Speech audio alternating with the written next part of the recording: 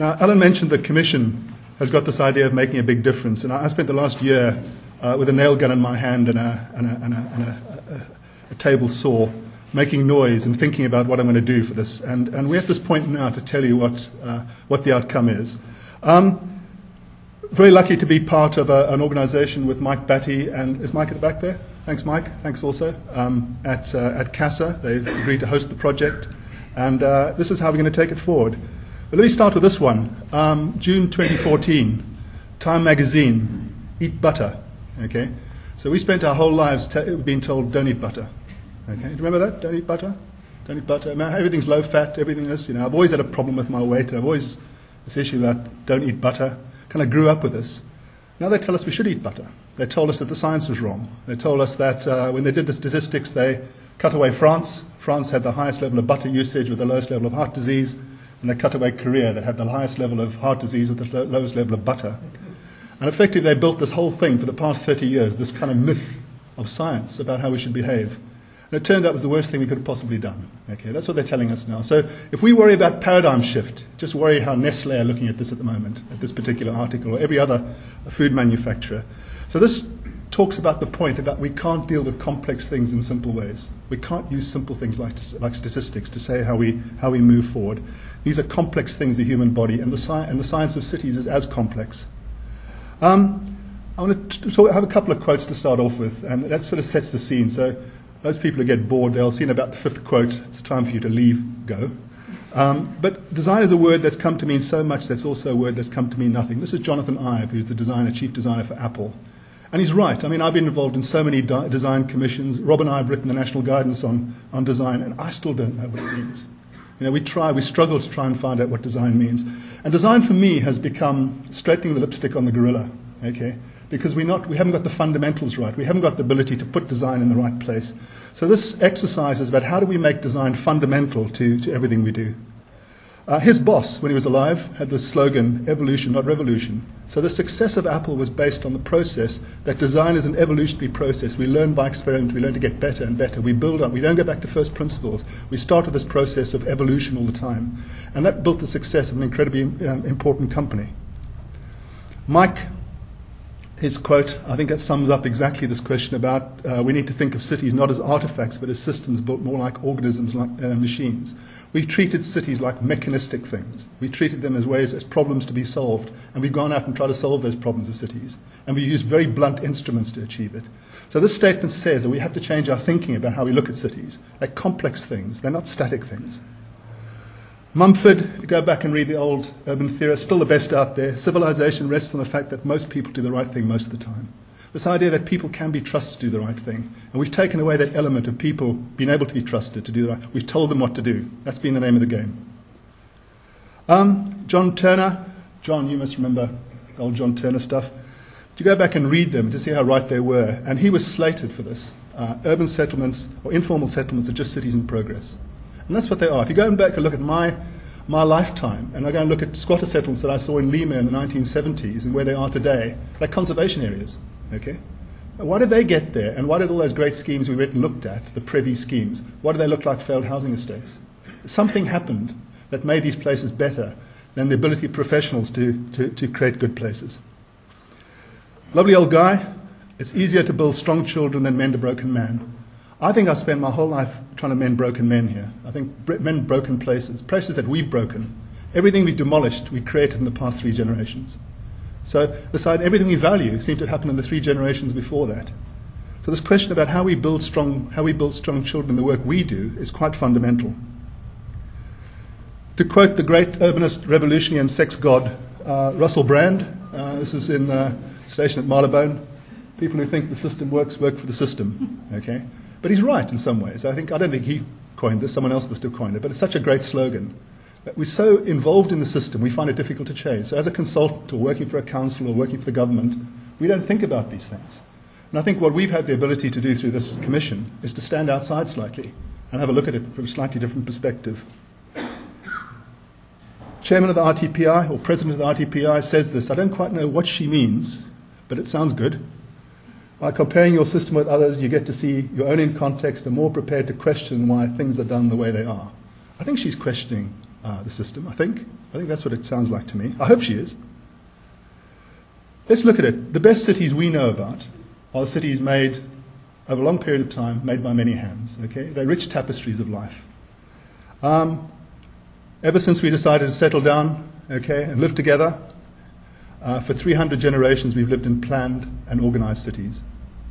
Only in the last 3 we've got it wrong. Okay? During that time, cities evolved, and cities evolved by experimentation, by normative things happening. When we came along and imposed utopian visions, we just lost the art. And the real secret for us is how do we get back onto that step of urban evolution? How do we get back to things that we used to do well, and do incredibly well, without some of the instruments we're using today, without a planning system, funny enough. So everything out there is as a result of the planning system, and it can't duck the fact. Can't duck the fact. This is either as a result of the planning system or a failure of the planning system. It's either because of policy or because of lack of policy. Okay? But the planning system controls and delivers that. And I challenge anyone to tell me where I take a bunch of councillors to go and see a fantastic neighbourhood we've created in the past 3 generations. I can take them to a fantastic building, of course we can. There's lots of good buildings out there. Or a fantastic place, or a rich mixed urban quarter that's not built on the bones of the past, like this area. Or like a bustling centre, a new centre that we've created, that we really value. So we haven't got it right, and we have to recognise that. This is what we've created. We created another set of problems. Okay, we created a problem here of something which is part of a planning system, which is a universal planning system now, and something which is outside that planning system. So we've created a new set of problems. And in that, those people on this side have lost that ability to urbanise. They've just lost the art. They've lost that ability to turn themselves into real places. And a lot of these places don't transition. They don't move from what they are into normal bits of town, like I mentioned in Lima. A lot of places have lost the technology and the ability to do things. So this is Dharawi in Mumbai, okay? Desperately trying to be urban with a kind of technology like this. So this question about how are we helping solve a problem like this, and this is where the challenge lies for all of us, and I'll show you what I mean. When we try and solve them, we see it as a cookie-cutter solution, bright, shiny things in places that people don't want to be in. That's the kind of pattern that exists when government intervene on places like this. You know, serried rows of developments, okay, just seen as a mass housing problem. So it's seen as a problem, we'll build 1 million houses. It's not seen as a way of urbanizing or a way of building or forming neighborhoods. It's seen as a solution to a particular problem. Even when we put all these axes and these crescents into these places with, and we call them well-designed, they probably win awards. This place will never become Bath, okay, no matter how many crescents are there. The DNA in that thing, the initial conditions that set up this place will never be allowed to urbanize, never allowed to transition to something different. It's frozen in time, okay, and it requires a major instrument to change it. Even this, the Olympic Village, with the best designers, this will never become a socially diverse neighborhood, okay. It doesn't have the bones in it to enable it to transition. And even if we build it as dense as we want, it'll still be devoid of urban life. So we had 20 Chinese mayors coming along and saying, we built this, isn't it fantastic, but we don't have any urban life, what do we do about it? Okay, what do we do about it? They're actually missing some of the DNA that makes cities when they do that. It's not the product, it's actually all the other things that matter. We also know the challenges we face. So in my generation, my lifetime, 35 years being a professional, that's pictured forward to 2050. We'll see the growth of cities where cities will grow by an extra half. Okay?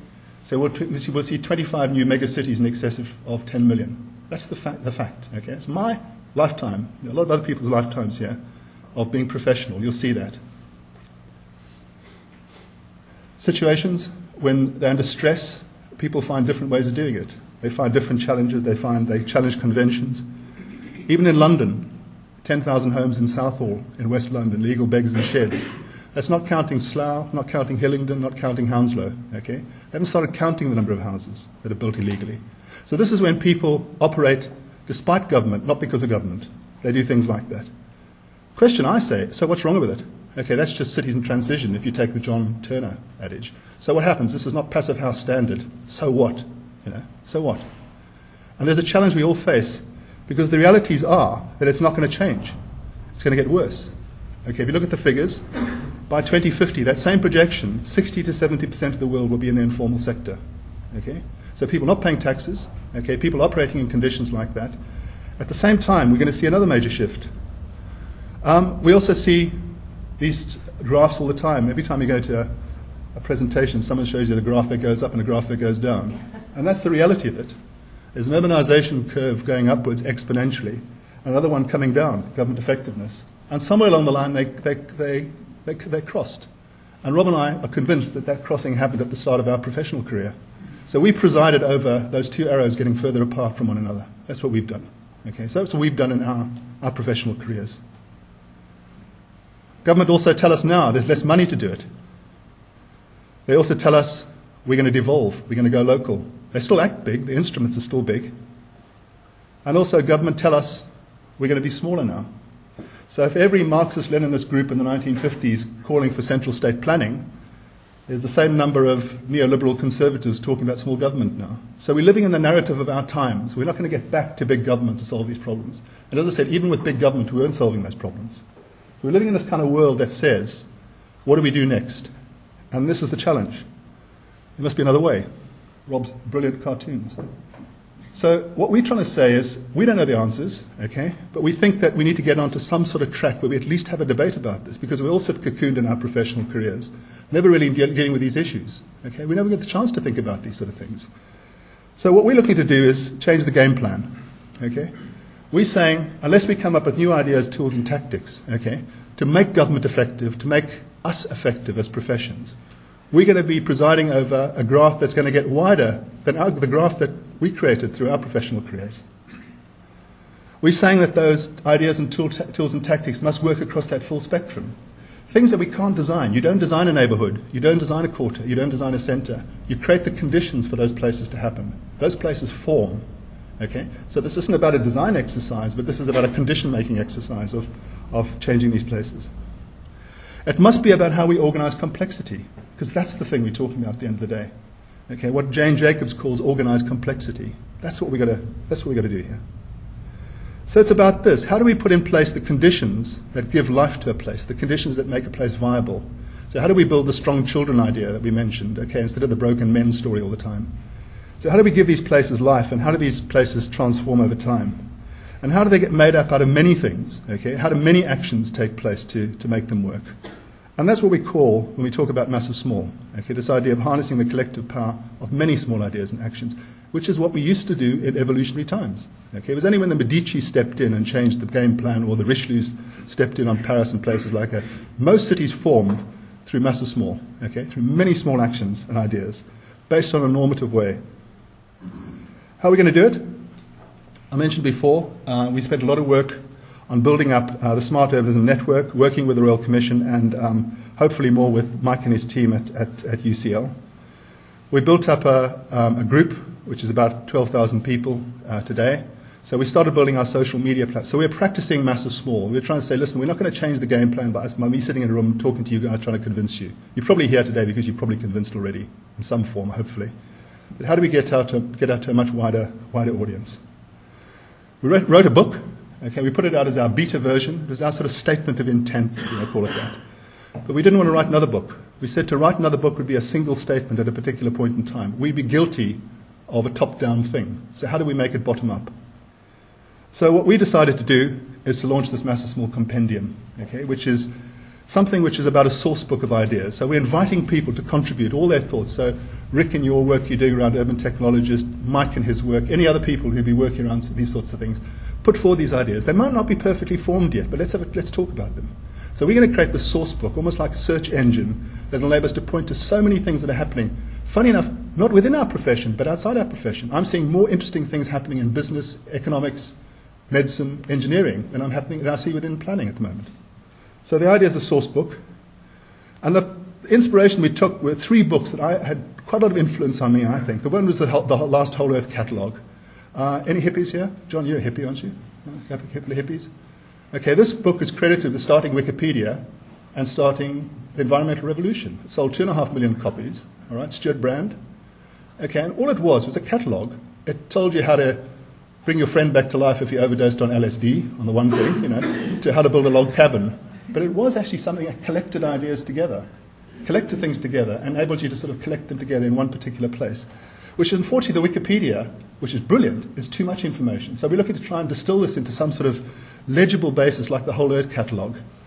Second, I don't know if you know, the most popular architectural book still is Pattern Language. Okay? We still get people tweeting us. I think, Rick, you did something on pattern language as well recently. People are still reading it. But I think what pattern language is so good about, it gave us a narrative. It gave us a language and a narrative. And we're missing that language and narrative between the different professions. Then the third book is this book, written by an advertising guy, Paul Arden. He says, the world's best-selling book by Paul Arden. We don't know if it's the world's best-selling book or it's the world's best-selling book by him. It's the only one he wrote. But it's the power of communication, the power of communicating everything through simple ways. I think Thomas Jefferson said, if I had lived longer, or if I was going to live longer, I wish I had written less. So that's the challenge we've got. We've got to write as little as possible and to get the message over as cleanly and as simply as possible. So that's the three inspirations.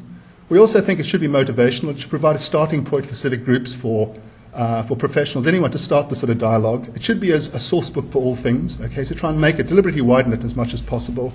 And it should be accessible. We should be able to read it at different levels. So enlightened citizens can read it, and hard-nosed professionals can read it as well. Civic leaders somewhere in between. We've mocked up the book. We got to the point. We know what the structure is. We know what the content's roughly going to be. We don't know the full content, but we're going out to people to say, can you help us populate it? So we're creating a framework within which we can populate something. And that's what it'll look like. We've also given ourselves 3,000 days to do it. Now, it sounds like a long time, but it's basically 2 political terms. Every politician says, well, give me 2 terms and I'll make it happen. So we figured, I don't know how much life we got in us, Rob, but we'll give enough time to sort of hand over to someone else through that process. But effectively, it's about 8 years. And we started the countdown on the 1st of January. So we're into this process at the moment. And through that time, we're going to write 8 of these, 1 a year. Okay? So we're going to update this as almost an annual. So remember those days you used to wait for your Beano to arrive or your Jackie or something, whatever it was, that thing that arrived every Christmas. This idea of an annual publication that we put out. And that's what it's going to be. It's going to evolve. And as ideas evolve, the book will evolve. Okay? We don't quite know what the end state of the book is. So we're setting this on some sort of path. And hopefully something will emerge as a result of it. How are we going to do it? We started a crowdsourcing platform. Andrew's put together a brilliant website that I know Julian Assange will weep when he sees it. Okay? It enables us to sort of download information or upload information. And we're inviting people to submit anything. You have an article, you have an opinion, you've got an idea, you've done a review of a book or a blog or an individual or an organization. Something out there where you're looking to challenge this idea we're going to collect things, the Internet of all things, if you want to call it, and we're going to collect this together in one place. And that's been launched already. We're going to launch a crowdfunding platform. We've gone out to benefactors to help on the development costs. We're on a Kickstarter program running in March of this year, where we're looking to crowdfund some money to go into our accelerator program, and we'll have some sort of other advanced buying program as well. And we'll use the funds from the Kickstarter to fund an accelerator program. So all the good ideas that are out there, we're going to reward. We're going to say, how do we accelerate this? Because actually it's going to accelerate the book for us. So we're going to say, this is a way of actually saying, let's get out there, let's build an alumni network. And we're going to agree a bunch of trustees, and through the work we're doing with CASA, we're going to reward good students and others, and effectively enable them to take some of those ideas forward. So build some original research. And then we've got a publishing platform. As Rob said, we've got the structure put together for the Compendium already, and we'll probably issue the first evolution, as we call it, of the book, not the edition, in autumn of this year. And then we'll start inviting more and more contributions as we move forward. The way we've got a cataloguing system. I don't know if you remember Doxiadis. I know, Mike, you know Doxiadis. He used to have this fantastic way of cataloguing. John, you would have known as well, is that right? His way of cataloguing system. So we've got a cataloguing system. We're going to use this as a way. So if you submit an article, catalogue in a particular way. So we're creating the filing boxes, in other words, for us to move forward. We've also developed a glossary of terms or glossary of language, or we call our common language glossary. So as you submit an article, we're going to make sure that the words start meaning the same thing. So we're asking people to look at the glossary when they put a word like collaborative intelligence forward, that it means the same thing for other people. First chapter focuses on dynamics, and this is probably, some of you might have seen this stuff before. It's where we've said, look, unless we unpack the system and look at it in its totality, we'll be as guilty as everyone else. Okay? So we're looking at the question of what does this whole thing look like? What do the dynamics of urban change look like? If you look at any element of change, it really has these 3 things. It's as I said before, it just needs an eye in the middle. It'll be a really nice Masonic symbol. Power, purpose, and truth. Okay? Where's the power lie? Where's the active will to implement lie? What's the purpose of the project? What's the truth? Okay? What is the intelligence you're using to implement the project? And if you look at that, it's made out of these three things. The power is related to the government versus the people. So between the two, power lies. The active will lies on that sort of bandwidth of government and people. On the question of purpose, it lies between viability and resilience, okay? In other words, giving something life, building strong children, as we mentioned before, and the other side, mending broken men. Okay, somewhere along the line, purpose is about those sorts of things. And on the science, it's the classic old science versus new science. So Mike's point about we're now feeling more comfortable about this idea of complexity science and how we manage complexity, how we manage a process of complexity. So what is the science we use? Well, we know that old science that we use hasn't worked for us. It still has validity in certain areas, but it's not working for us in many other areas. And in many ways, as I said before, those are bandwidths. Okay, they're like a graphic equalizer. So they're not opposed. Everyone sees these things as two, old science and new science. Let's fight a big battle between the two. Let's fight between resilience and we had that debate almost today about when we were talking about Judith Rodin's book. Everyone fights about these two poles, but they're not. They're like something that you just adjust left to right. More power to the people, more power to government. And each place is going to operate slightly differently.